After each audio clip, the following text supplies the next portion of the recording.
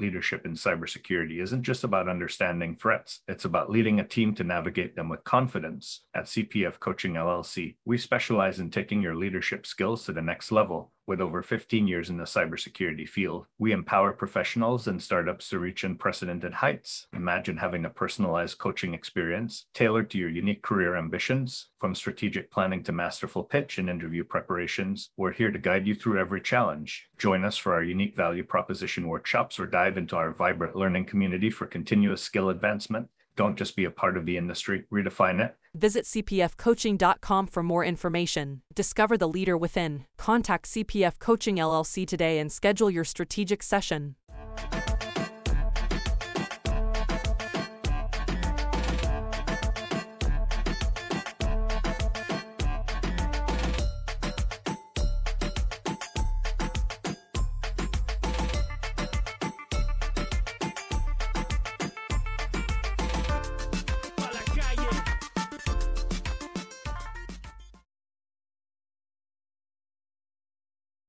Welcome to another episode of Breaking into Cybersecurity Leadership. We'll be talking to Clint, who is a leader specifically in the red team side of things, and hear some of his perspectives on what it takes to become a leader. But first, Clint, would you like to introduce yourself to the audience? Sure. Thanks, Chris. My name is Clint Kehr. I am somewhat new to cybersecurity. I started my career in law enforcement. I was actually a local police officer for a few years and then became a federal agent with the Department of Justice, where I was a federal agent for about 11 years and found myself doing cyber investigations towards the end of my time in Department of Justice. And I started to get involved in dark web cases, which were very interesting and exciting. A little bit after Silk Road got taken down, and this is when I got started doing that. And I just really loved doing cyber investigations. And I started to go to school for it, getting certifications in it, and putting a lot of time and effort towards it.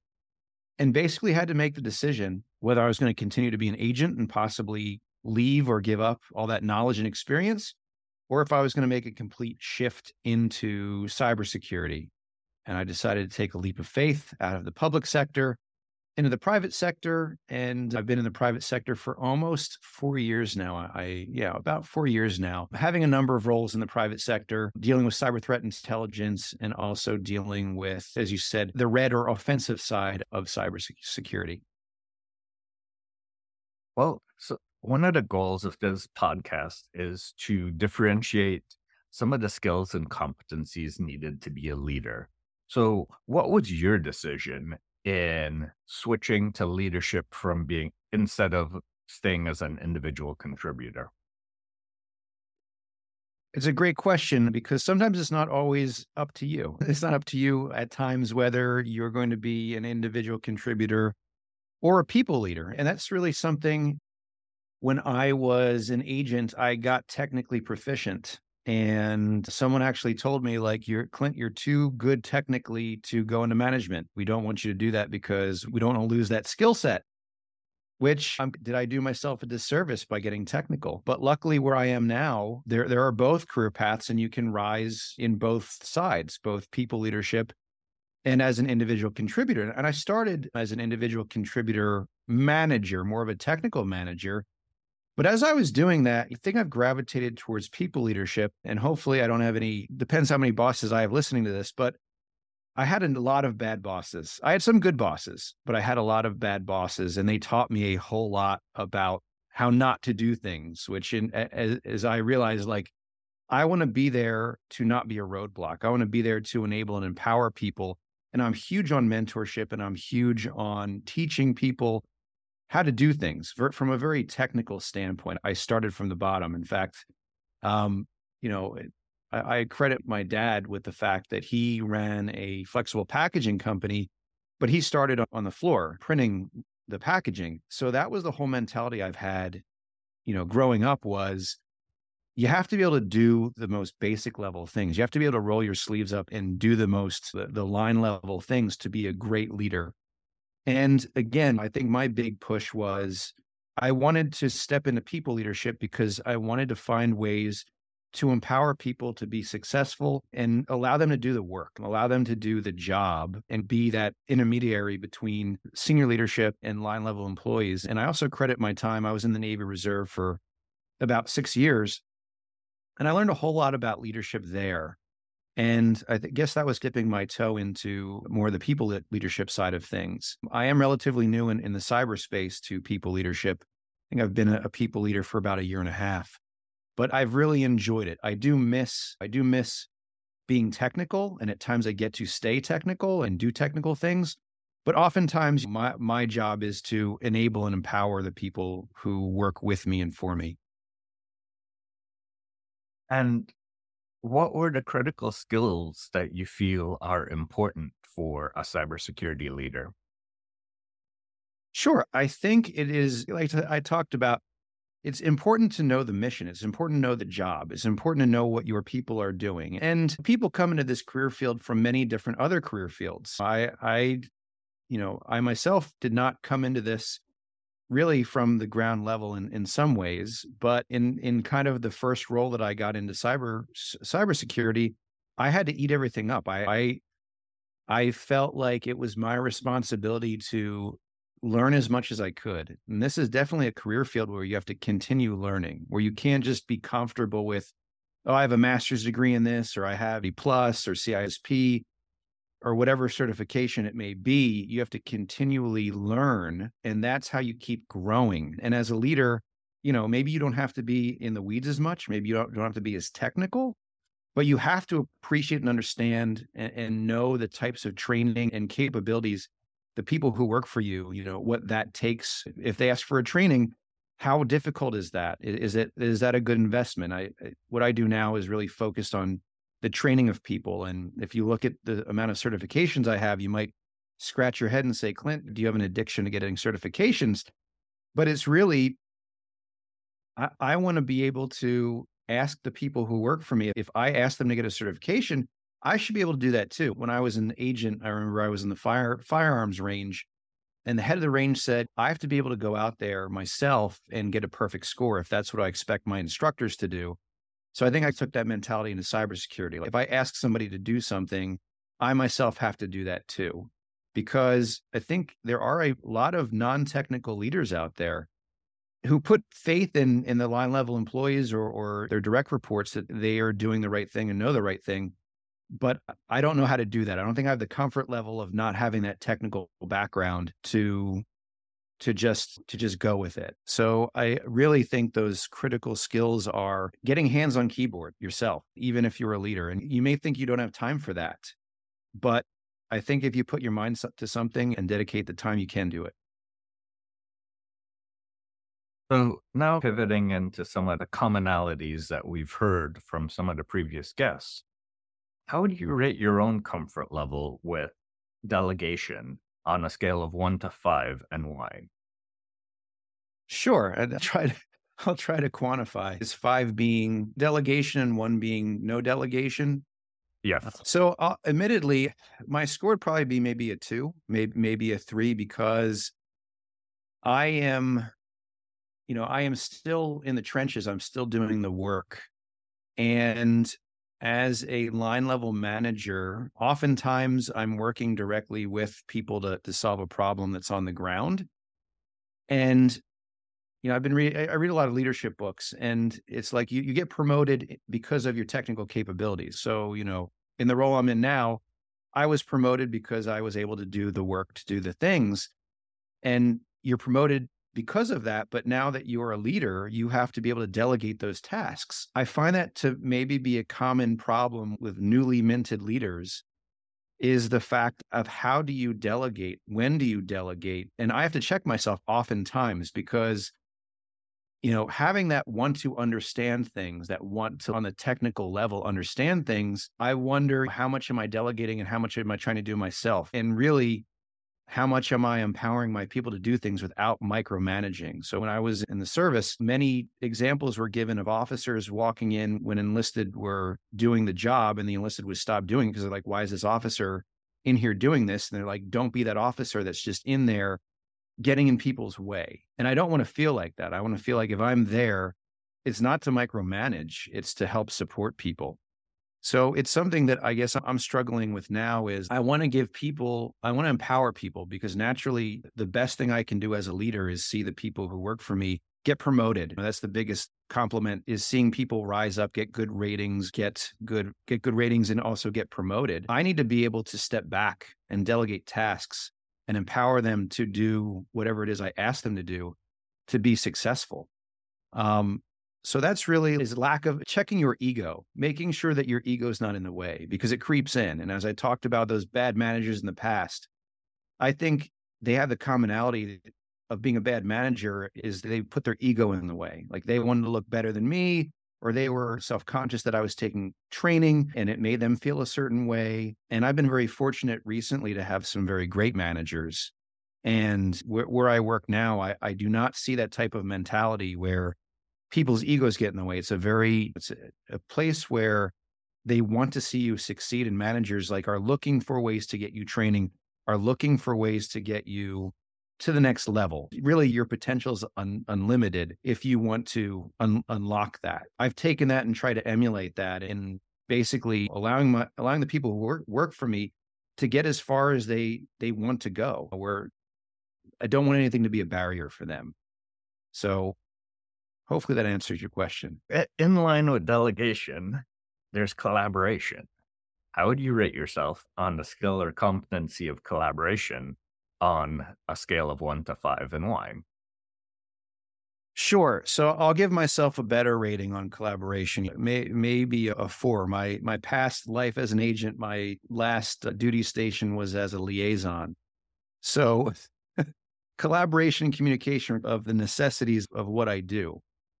But, in everything you do, or many aspects of cybersecurity, you're dealing with multiple teams. You're collaborating with multiple teams, whether it be red, blue, purple, right? Which is definitely a collaborative team there. Cyber threat intel, which I think can directly feed into both red and blue team. I think that is so important because I found oftentimes in my past life in the government, there were lots of silos, and people liked having their way of doing things and don't step on our toes and things like that. And that was bad. The lack of collaboration, stovepiping was incredibly harmful. And from a historic intel perspective, has led to very bad things happening. Lack of understanding of intelligence threats.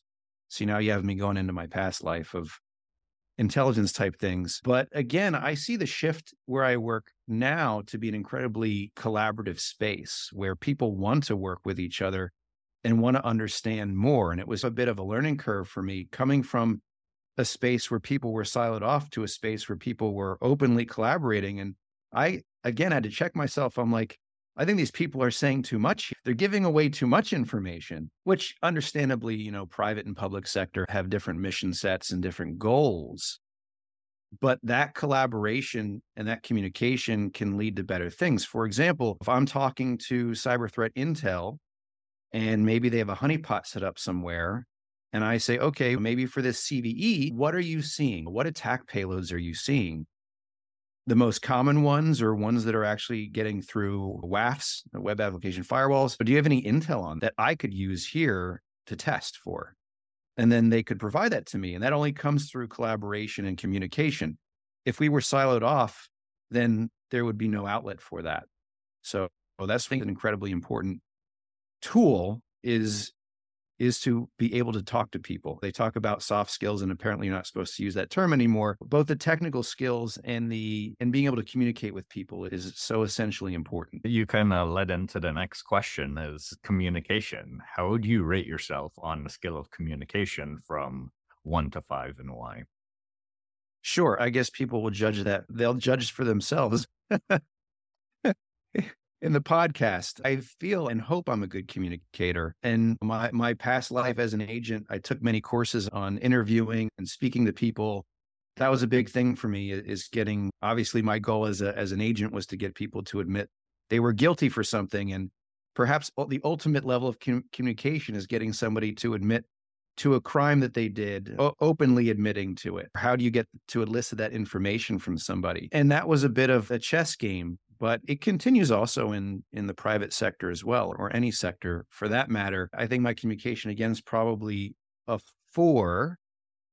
But that being said, I found communication in the private sector to be different than the public sector. In the public sector or in the military, it was like, I need you to execute on this thing, go forth and do it.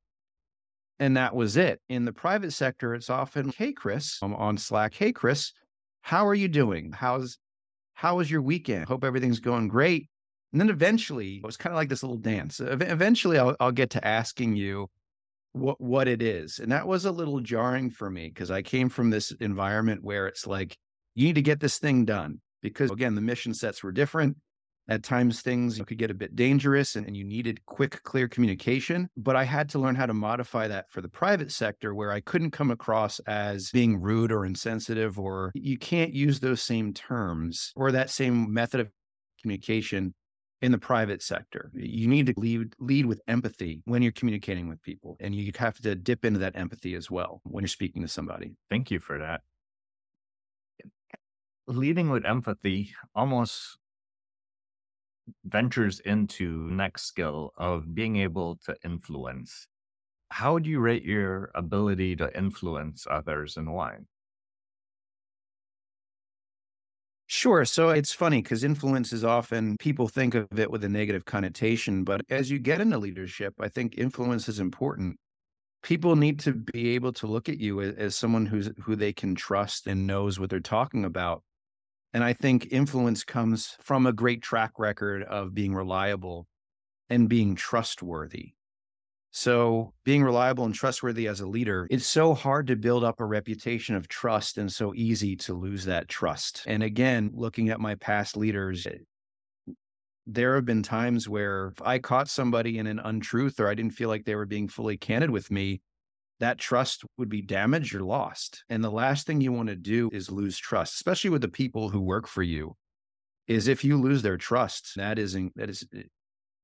you have to spend a whole lot of time earning that back if you ever earn it back. I'm candid with the people who work for me, and perhaps they'd tell you I'm a bit too candid at times, but I knew when I was working for folks, if I felt like they were withholding information or keeping things from me or trying to pull the wool over my eyes, that would be an incredibly uncomfortable situation for me. Looking at people above you, they too, from both below and above, they need to have that trust in you and that they need to be able to rely on you for the things they ask you to do.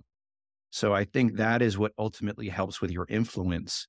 And of course, expanding your network and speaking to as many people as you can. Because I don't know if it's a government saying, I think it is, you don't know what you don't. The more people if you don't know, you don't know. But the more people you speak to, the more I think you'll understand, for better or for worse, what their goals and ambitions are and how they can help you and how you can help them. But it's only in creating those relationships with people, not only within where you work, not insular, but expanding your network outside of just where you work. Which leads into our next topic of networking, and that is networking with people. Why is that such a critical skill? Sure. It's like I read your mind, Chris. It's like I know these questions. So networking's vital. Really, I credit where I am now because of my network ultimately. I was going to grad school and I was taking a course and I really liked it on hacking. And I had 2 professors, but I probably bugged one more than the other. And I bugged him so much. Hopefully it doesn't say I bugged him, but I bugged him so much that we formed a relationship, a friendship. And I kept in contact with him and ultimately led to where I am today. And I have to be very thankful that, that I took that class and I was able to keep that network open, that communication line open. And it goes the same for as well. A lot of people reach out to me it was again hard for me coming from the government and intel space where you can't have an online presence you have to have an online presence. A personal brand is huge. You need to be out there. You need to be expanding your network. So I think that's very important, but I say that with a caveat. And this is my caveat or caveat, depends where you're from. I'm from Philly. Network's important. Personal brand is important. but be able to walk the walk, not just talk the talk. I see a lot of people on LinkedIn with their personal brand and I'm the greatest hacker, or whatever it might be. And again, I think hacker is not a pejorative term. I think a hacker. Anybody can be a hacker. It's a good term. How good are they really? They're very flashy, but how good are they really? So if you're going to expand your network using your personal brand, make sure you can do the work. And again, I think that goes back to my background of my dad being on the printing press or me starting off my law enforcement career writing parking tickets. Like I started from the very bottom, didn't make many friends writing parking tickets, but really knowing the job, really understanding the job that speaking about. Just don't be out there to be out there to help people and train people. I think I credit a few of the jobs, a few of the things that I've done in cybersecurity to my network, specifically LinkedIn, to where I've met people. So it's so incredibly important. And God forbid, in the industry today, it's very sad to see a lot of layoffs and things like that. But ultimately, really, it's your network that you see people reaching out to, because those are the people that will help you. And don't go into your network being narcissistic or in it just for yourself. Go into your network to help people. And I also say this too to my folks is I try to live my life based on the movie Groundhog Day. So for people who haven't seen that movie with Bill Murray, great movie. Apparently I'm told it's an old movie. Maybe it is. Maybe I'm just dating myself. But in that movie, Bill Murray relives Groundhog Day over and over again until he gets it right. Gets it right per whom? Per a higher power, per God, whoever it might be. But during his journey, he's trying to woo she's not a news anchor. She's his producer, I believe. He's trying to woo her and it ultimately doesn't work. But when he does get her is at the end is when he's just being a good person, when he's helping people, when he's out there doing the right thing. And that's how he gets the girl at the end of the movie, is by just being a good person. And I think that's really how you have to go into networking, is go into it with an open heart and an open mind to help people.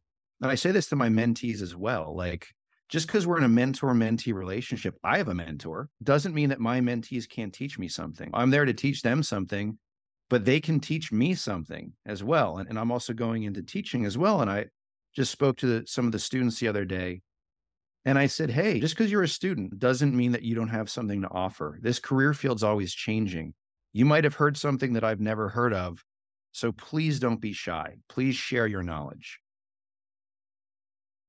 And speaking of that, what other advice would you give to those up and coming leaders that are looking to get into leadership? Sure. So do some soul searching. I think ultimately as a leader, it's not a positional title. There's manager, but you can definitely be a leader without having to be a manager, whether it be technically. So I would do a lot of technical demos. I do courses as well. And ultimately, am I a leader? In some ways, yes, in leading people and helping them understand more. But, go into it, try and understand what path you want to take, whether it's being technically the best person you can be, and there are distinguished engineering tracks, or do you want to be a people leader? Do you want to help people? Do you want to empower people and drive the machine forward and help people do that? And make the big decisions. So that was a big decision for me as well in the military was, do I want to have the strategic level thinking or the tactical level thinking? And, it's a struggle for me, I say, because I want to do both. I want to be both tactical and strategic, which, is ultimately a self-defeating thing. At some point, you have to decide, do I want to be making the big decisions and not being hands on keyboard or not very few hands, maybe a finger on keyboard? Do I want to do that? Or do I want to stay technically the best I can and train people on how to do that? And that's to say that maybe at some point I'll decide, you know what, people leadership was great, but I want to go back to being getting that technical mastery and being a distinguished architect. And I've seen people do that. I've seen people go from people leadership to individual contributor. And I just read a book about failure and how failure is ultimately a key driver in success. To some people, that might seem illogical, but failure is part of the process. As a hacker, I think I know that all too well, that you fail a lot of times before you succeed. So don't be afraid to fail. Don't be afraid to dip your toe into certain aspects of leadership, whether it's technical leadership, whether it's people leadership, and go into it again with an open mind that you may fail and you may have to take a step back, or you may fail and have to fail forward and let those failures help you be a better leader. Again, be willing to fail, rely on your network, have mentors, have mentees, especially have mentees if you want to be in leadership. I think the best way is to give back, especially because I don't think anybody has this journey alone. I think everybody has people who have helped and supported them. And the best way to give back to people is to help others. Wow. Thank you so much for sharing all that great advice today, Clint. And for those of you listening, thank you so much. You can find Clint's LinkedIn profile in the details below, and share and follow us on all the major platforms: LinkedIn, YouTube, Twitch. So we're out there, and we really need lots of diverse perspectives and diverse backgrounds and diverse approaches to really solve all the complex problems of today. Clint, thank you for coming, and have a great rest of your day. Thanks, Chris. Take care.